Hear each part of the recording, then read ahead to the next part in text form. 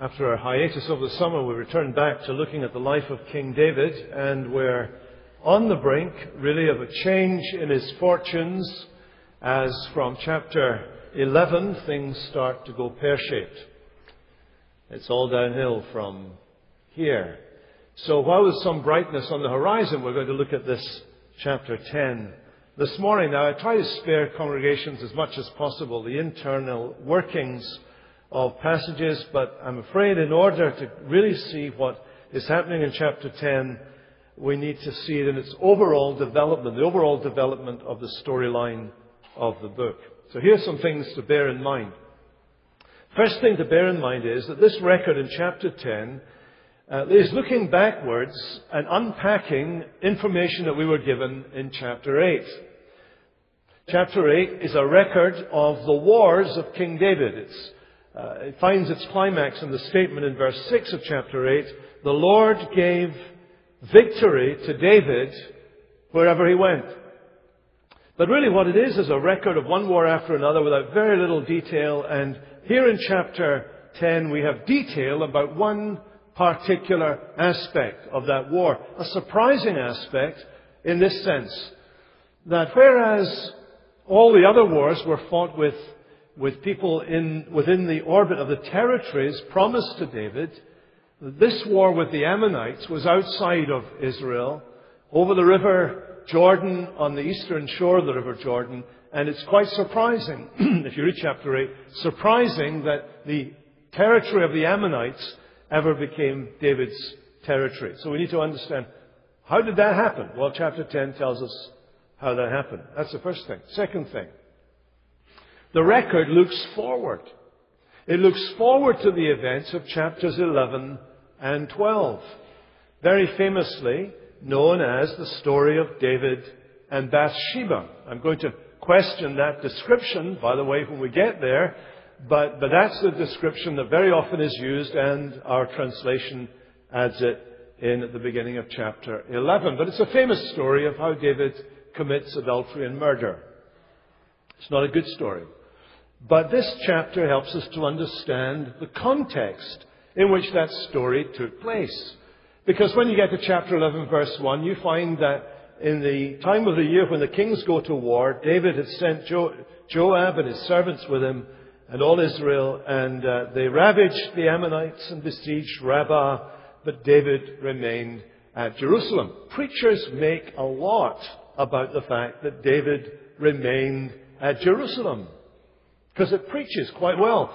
But usually they see this as a totally negative thing. Well, chapter 10 is in the Bible to explain why David remained in Jerusalem. It was his normal practice that his soldiers went out, they started the war, and then as time went on, David came with additional forces from Jerusalem to finish the job off. It was a normal practice with the kings. Certainly was the practice of David, and that's why he happened to be in Jerusalem at this time when his men were at war. Anyway, we'll pick that up next time. But it's a little interesting thing there. So you've got to come back next week to find out more details. Thirdly, the story, and this is absolutely vital for understanding the story of this morning. The events of chapter 10 are part of one narrative that comprises chapters, as we have it in our versions, chapters 9 and 10. These chapter divisions are an absolute pain in the neck, really, when you're teaching the Bible. Helpful to find your way around. Pain in the neck when people think these are two separate things. No, they're together. And what brings them together so that they're one story, chapter 9 and 10, record one story so that we get these things into our heads, are these things, these elements. Each of these two incidents that are reported in chapter 9 and 10, each of them shows us David wanting to treat a son well for the sake of his father. Each of the stories shows David wanting to treat a son well for the sake of his father. So in chapter 9 he wants to treat this young man, or this man Mephibosheth, well, not because he's an easy name to pronounce, but because of his father Jonathan. In chapter 10 he wants to treat this other character, Hanun, well because of his father, Nahash, which has nothing to do with drugs or anything like that, called hash. Okay, so there's the first element that connects these two incidents. The second element that connects these two incidents is that in both cases, it is King David who takes the initiative in reaching out to these two people. He reaches out to these two people, and he takes the initiative in doing that. The third element is that in David reaching out to Mephibosheth in chapter 9 and Hanun in chapter 10, the same Hebrew word is used about David's motivation. Now, you will not pick that up from reading the English translation. We're using a great translation called the ESV, which is supposedly the English Standard Version. Should be the American English Standard Version. But there you go. I understand all that. The ESV, normally we think of the ESV and we think of the extremely sound version. But sometimes it can be the extremely silly version. And you understand, it's not the Bible that's wrong, it's the translation that's wrong. The Bible is infallible in Hebrew, Aramaic, and Greek, but in its translation into English, sometimes they get it wrong. And they get it wrong here, because here is one Hebrew word, chesed. And chesed is translated, for example, in 1 Samuel chapter 20, in describing the relationship between David and Jonathan, the crown prince, and it says that Jonathan asked David if he would show steadfast love, chesed, towards his family in the future. Now you come to chapter 9. David wants to fulfill this promise that he has made to Jonathan. He wants to show chesed to any members of Jonathan's family who remain. What does the extremely silly version do? It translates it kindness, which is a bit weak, really. Well, then you come to chapter 10, and you would never know it was the same word. But here it is in chapter 10, and it says, I will deal loyally, Hebrew chesed, with Haman, the son of Nahash, as his father dealt with chesed with me. You need to have that in your head to understand that we're talking the same language. These two stories are put together so that you get to understand and learn what chesed, covenant love, or covenant kindness, or covenant loyalty and faithfulness look like in action. What is a covenant? It's a kind of a treaty or a contract in which promises are made, oaths are given, threats are made, and in which people are bound together in a relationship. And that relationship undergirds the whole story. Now, with that in mind then, I want to look at chapter 10 and say that covenant love is still the foremost idea in this passage, 9 and 10 together. We see covenant love offered. Chesed is offered. And when you get to chapter 10 and verse 2, and you read about David wanting to treat this son with chesed, you're meant to have in your mind what you've just learned about chesed and what that looks like. Here's what it looks like. Here is Mephibosheth, the son of Jonathan. David and Jonathan, you would have thought, have been rivals, but Jonathan was one of the earliest people to recognize two things: that his dad, Saul, was a bad king and that God was going to remove him. Number two, God was not going to let him, Jonathan, inherit the throne. Number three, that God had chosen David, his friend David, to be king instead of him. He was a very godly and a very gracious man, Jonathan. And Jonathan had come to David and said, David, I understand what God's plan and purpose is, and I'm going to ask you that when you become king, you don't do what all the other kings do when they ascend the throne and annihilate and obliterate all the family of the rival king or the earlier king, so that there are no rivals or threats to your throne, will you please show chesed, covenant love, covenant kindness? Will you swear to it, David? And David had sworn an oath that he would keep his covenant with Jonathan. Fast forward, chapter 9. David says, is there anybody in Jonathan's family left to whom I can show chesed, covenant kindness, and covenant love? And they told him about Mephibosheth, a crippled man. And David had showered affection on him. David had given him his protection. Nobody was going to lay a finger on this man because he had the protection of the king. David restored the man's inheritance. He was the grandson of Saul, the former king, the rival king, the bitter opponent of David. But David restored to Mephibosheth the inheritance that would have been his if his grandfather had lived. He was generous to this man.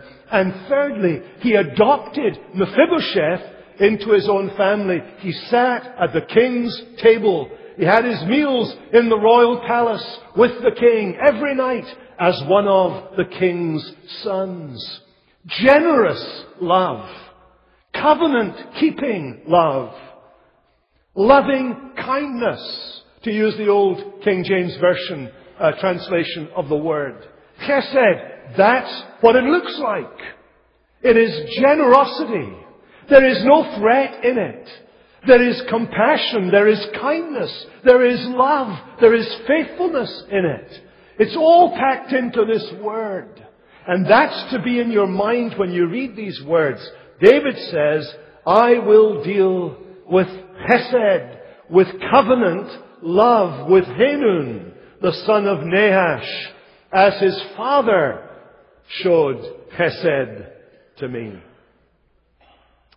Now, I think this is very important because one study Bible that I will not mention, but it's associated with our translation, one study Bible says that David here is thinking only at a political level. But if you see this as one record, you need to see our understanding of chapter 10, verse 2, has to be seen through the lens of this picture of what covenant love looks like in action. I'm going to tell you something else. This is for free. David is going to need chesed very shortly. David, the king, is going to need someone to show him covenant love, steadfast love. He's going to need God to show him covenant love because of his own actions and behavior. So when he says, and he sends messengers to this king, Hanun, and offers him covenant love, you need to see that he is offering him something positive, something that we have to see through the lens of the way in which he treated Mephibosheth. And that throws into great relief then the story as it unfolds, because here we see covenant love rejected. Covenant love rejected. You see, apparently, and this is important, the use of this word chesed suggests that there had been some form of treaty relationship between Nahash, the father of this man, Hanun, and the king of the Ammonites, and David. Nahash, we're told back in a previous chapter, was an enemy of Saul, the rival king, the previous king, and they had a relationship, and Nahash had been kind to David. He was one of a number of Gentiles, non-Jews, who were kind to David. David responds, reaching out to this man's son. What happens? Well, as it unfolds, look at verse 3. The men come with their overture of kindness. King David wants to show you covenant love and loyalty. If you'd asked them the question and you said, well, what does that look like? What does that look like when King David does that to someone? They could have told the story of Mephibosheth. This is what it looks like. Protection.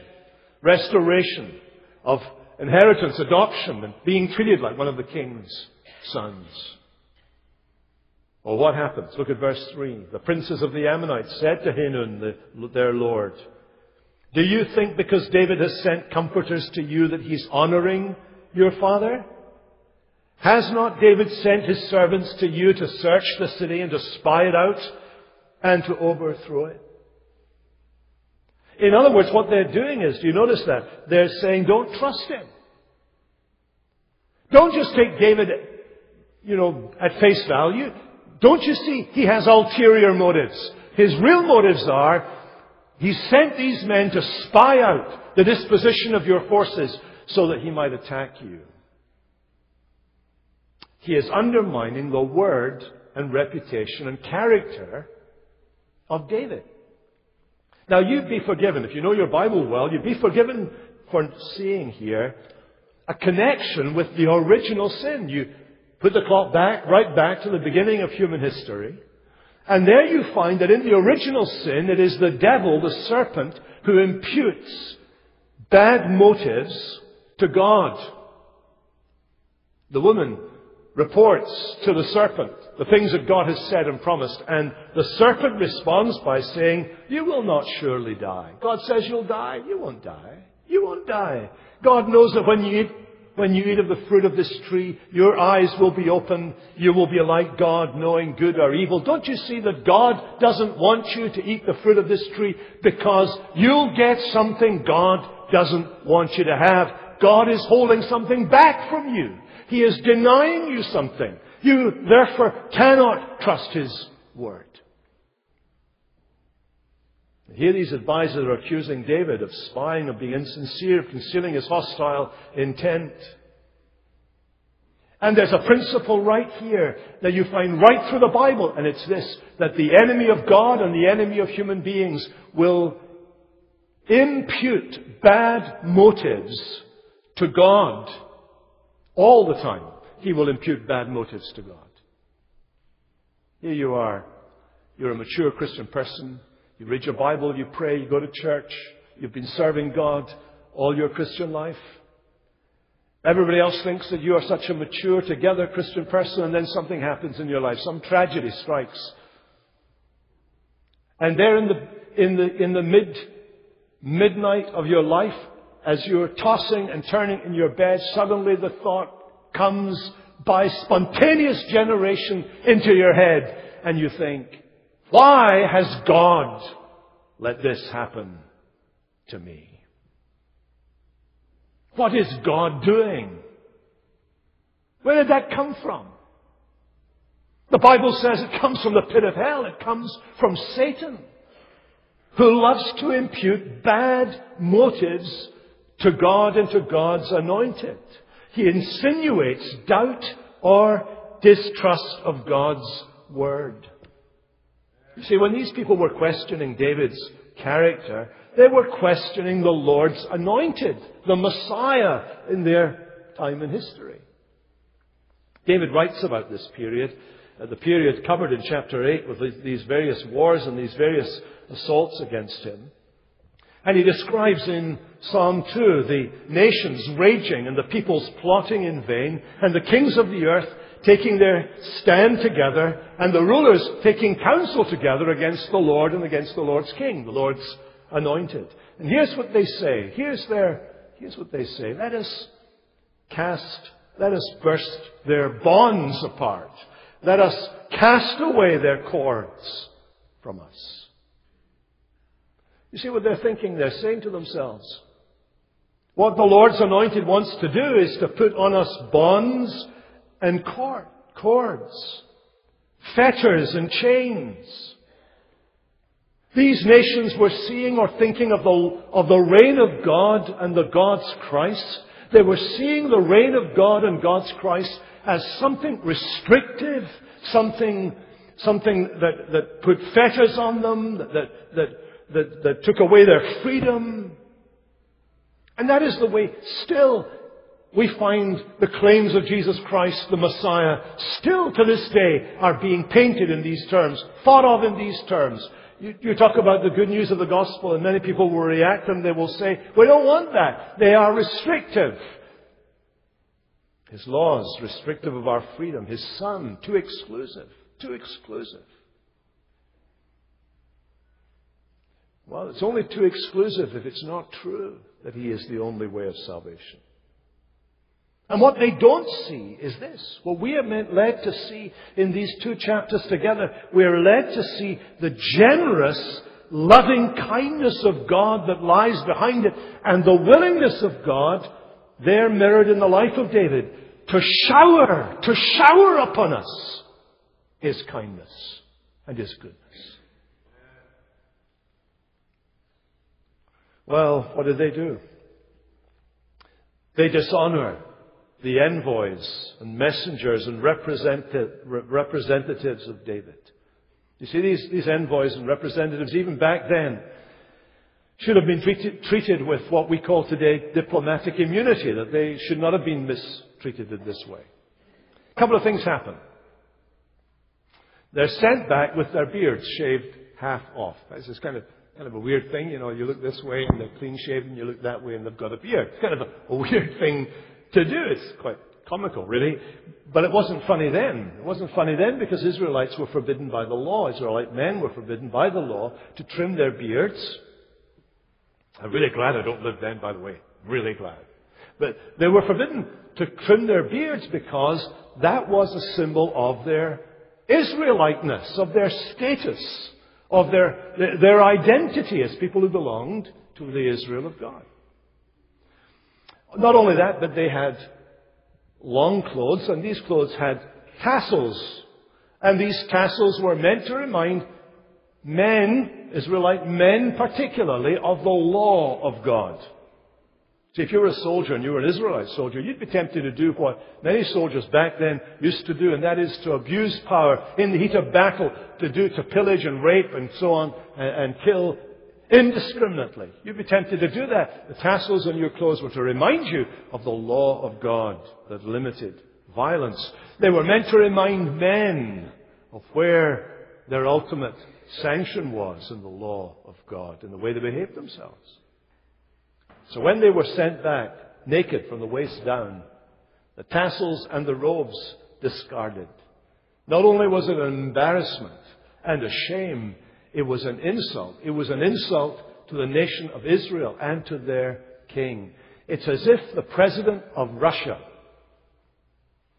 responded to an American general coming with a message from the commander-in-chief to the president of Russia by going up to him and stripping him of his decorations on his chest, and then taking the American flag and burning it ceremonially in the Kremlin. Would that not be an insult? An insult directed specifically against the American people. What these men did, they knew themselves. Do you notice that they knew themselves that they would become a stink in the nostrils of David? It was an intentional offense. It was to demonstrate they were rejecting the offer of covenant kindness. So we have covenant kindness offered and rejected, and then thirdly, we have it withdrawn. We have it withdrawn. I've told you a bit about the background. That wasn't all they did. Having sent them back, knowing the effect that this would have, understanding clearly, they used this as a way of precipitating a conflict between Israel and the Ammonites. David had obviously no idea, no desire to do this. They precipitate a conflict by doing what? Well, they go and they hire 5 separate armies and muster them against David. You can read about that in verse 6. So here are 5 armies now combined together against David. David has to respond. So he sends two of his generals, 2 brothers, Abishai and Joab, to face them. And they find themselves caught in a pincer movement between the Ammonites on the one hand and the Syrians on the other.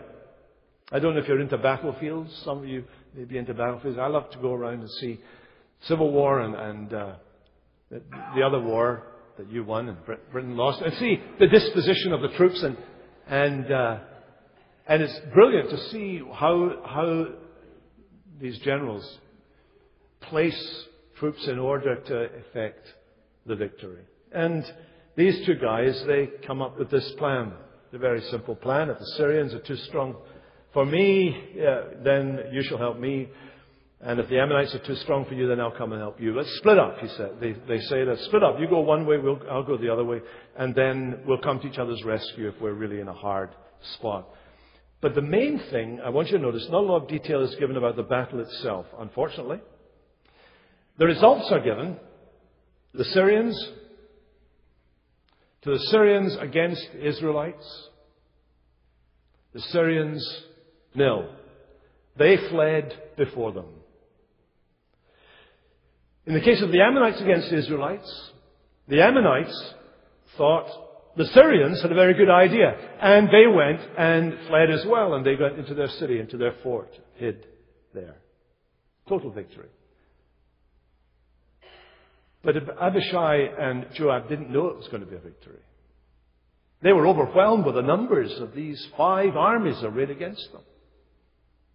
And so, just as before they went into battle, if you look at verses 11 and 12, you'll see that Joab gives us the only theological bit of meat in the whole passage. And it's brilliant theology. It's brilliant theology from the most unlikely source. Because this man Joab was a hard-bitten soldier. I mean, if Joab was well known that if you had a problem, if you were up against it, you took the bloodiest way out you could possibly imagine. That's what Joab was like. Which is all right for us sitting here in this nice, comfortable church. At least it's comfortable for you. I'm getting a bit warm up here because of all the hot air that's coming in my direction. But here we all are sitting in our comfort. When you're on the battlefield, things aren't always straightforward. They aren't always straightforward. So he was a tough man. He would have made, if you know Jack Bauer in 24, the series, my hero. Jack Bauer is a cuddly teddy bear in comparison to Joab. Let me make that very clear. But here's what Joab says. Be of good courage. Let us be courageous for our people and for the cities of our God. And may the Lord do what seems good to him. And I say this sometimes, good theology comes from the wrong people. This theology is good theology. We need to learn from Joab. Some of us have a problem that there are some things we will not let God talk to us about. And there are some people we will not let God talk to us through. We need to get the theology of Job in our minds. John Calvin, in his commentary, spends some time, not in the commentary, in his sermons, spends some time reminding us as he looks at the story of Joab and these words. He reminds us that God hasn't made specific promises to us. God has never promised, for example, that when you got married, that your marriage was going to be the perfect marriage made in heaven and would last 50, 60 years. He hasn't made to you specific promises that you, of all the families in the world, will have children and none of those children will ever be sick. God has never made a promise to you that the job that you got that was the dream job would last forever and you'd never lose it.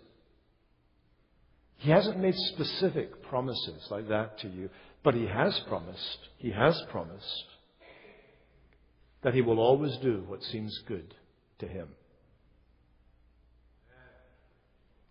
And this means that we have to live in the tension.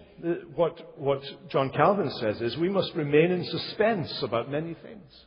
There are many things in life we just don't know the outcome to. We don't know where it's going to go. We don't know how it's going to finish up in the end. There are many periods, there are many nights that you live in suspense, wondering what's going to happen. There are periods of life, sometimes extended periods of life, of unemployment where it goes on and on and on and on, month after month, sometimes year after year, and you wonder, am I going to get a job? What is the end of this going to be? And you live in a state of suspense. That's the language Calvin uses. It's true. And in that state of suspense, you must cling on to this great fact. The Lord, Yahweh, will do what seems good to Him. You need to learn this theology. Let me tell you, you need to learn this theology if you're going to face the tough points of life. When your child is rushed to ICU, when your spouse walks out in the door, when the diagnosis and prognosis are bad, when the downturn takes your job, this is where your soul needs to find refuge. The Lord will do what seems good to Him. And as Calvin goes on to say, we have permission to doubt what is not clear to us. We have permission to doubt and to wonder and to be in suspense about many things in life that we don't know the outcomes to. That's okay. That's okay. But in the midst of our doubt and suspense and anxiousness, we are to trust that the Lord will do what seems good to Him. In the end, the battle is resolved because the Messiah, the King, turns up on the field and destroys the Syrians and the Ammonites. And in the end, although that had never been the plan, the Ammonite cities become the cities of David. Well, as I wind up, let me go back to that second psalm that David wrote about this period in his life. Because in that second psalm, David talks about the king as the Son of God. He's speaking as a prophet. He's writing as a prophet. He speaks about the king as a Son of God, and he says the Son of God, the king, will break his enemies with a rod of iron and dash them to pieces like a potter's vessel. And he ends that psalm by appealing to people like this man, Hanun, the son of Nahash. He appeals to people and he says this: O kings, be wise. Be warned, O rulers of the earth. Serve the Lord with fear. Rejoice with trembling. Kiss the king. Kiss the son. Kiss his ring. Submit to him. Bow before him, lest he be angry and you perish in the way, for his wrath is quickly kindled. Blessed are all who take refuge in him. Think about that man Mephibosheth for a moment. The son of Jonathan, the grandson of Saul. Saul, who is David's enemy. You would think David would get rid of him. Rub him out. Get somebody to do a hit job on him. But where is Mephibosheth? He bows before the king. And where is he today? He's in the royal palace. He has the king's secret service looking after him and caring for his protection. He's been given back an inheritance he thought he would never see. He's been given this. He has been adopted as part of the king's family. He has taken refuge from the king. In the king. In the king's presence. Blessed are those who take refuge in him. And the gospel message, the message for you this morning is, look, hey, kiss the Son. When he approaches you and he says he loves you, believe him. When he approaches you and says he wants to show you covenant kindness, believe him.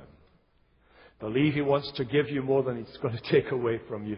Believe him that he wants to enrich you more than you can possibly imagine. Believe him when he says that his motivation is pure. Why would he do this? Well, why would he do this? Why would he leave heaven, come to the cross?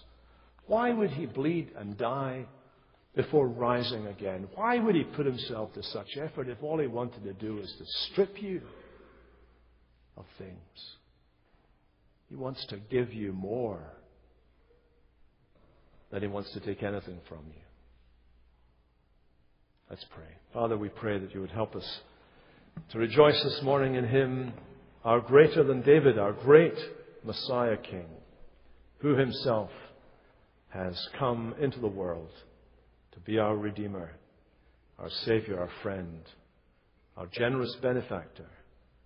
We pray in his strong name. Amen.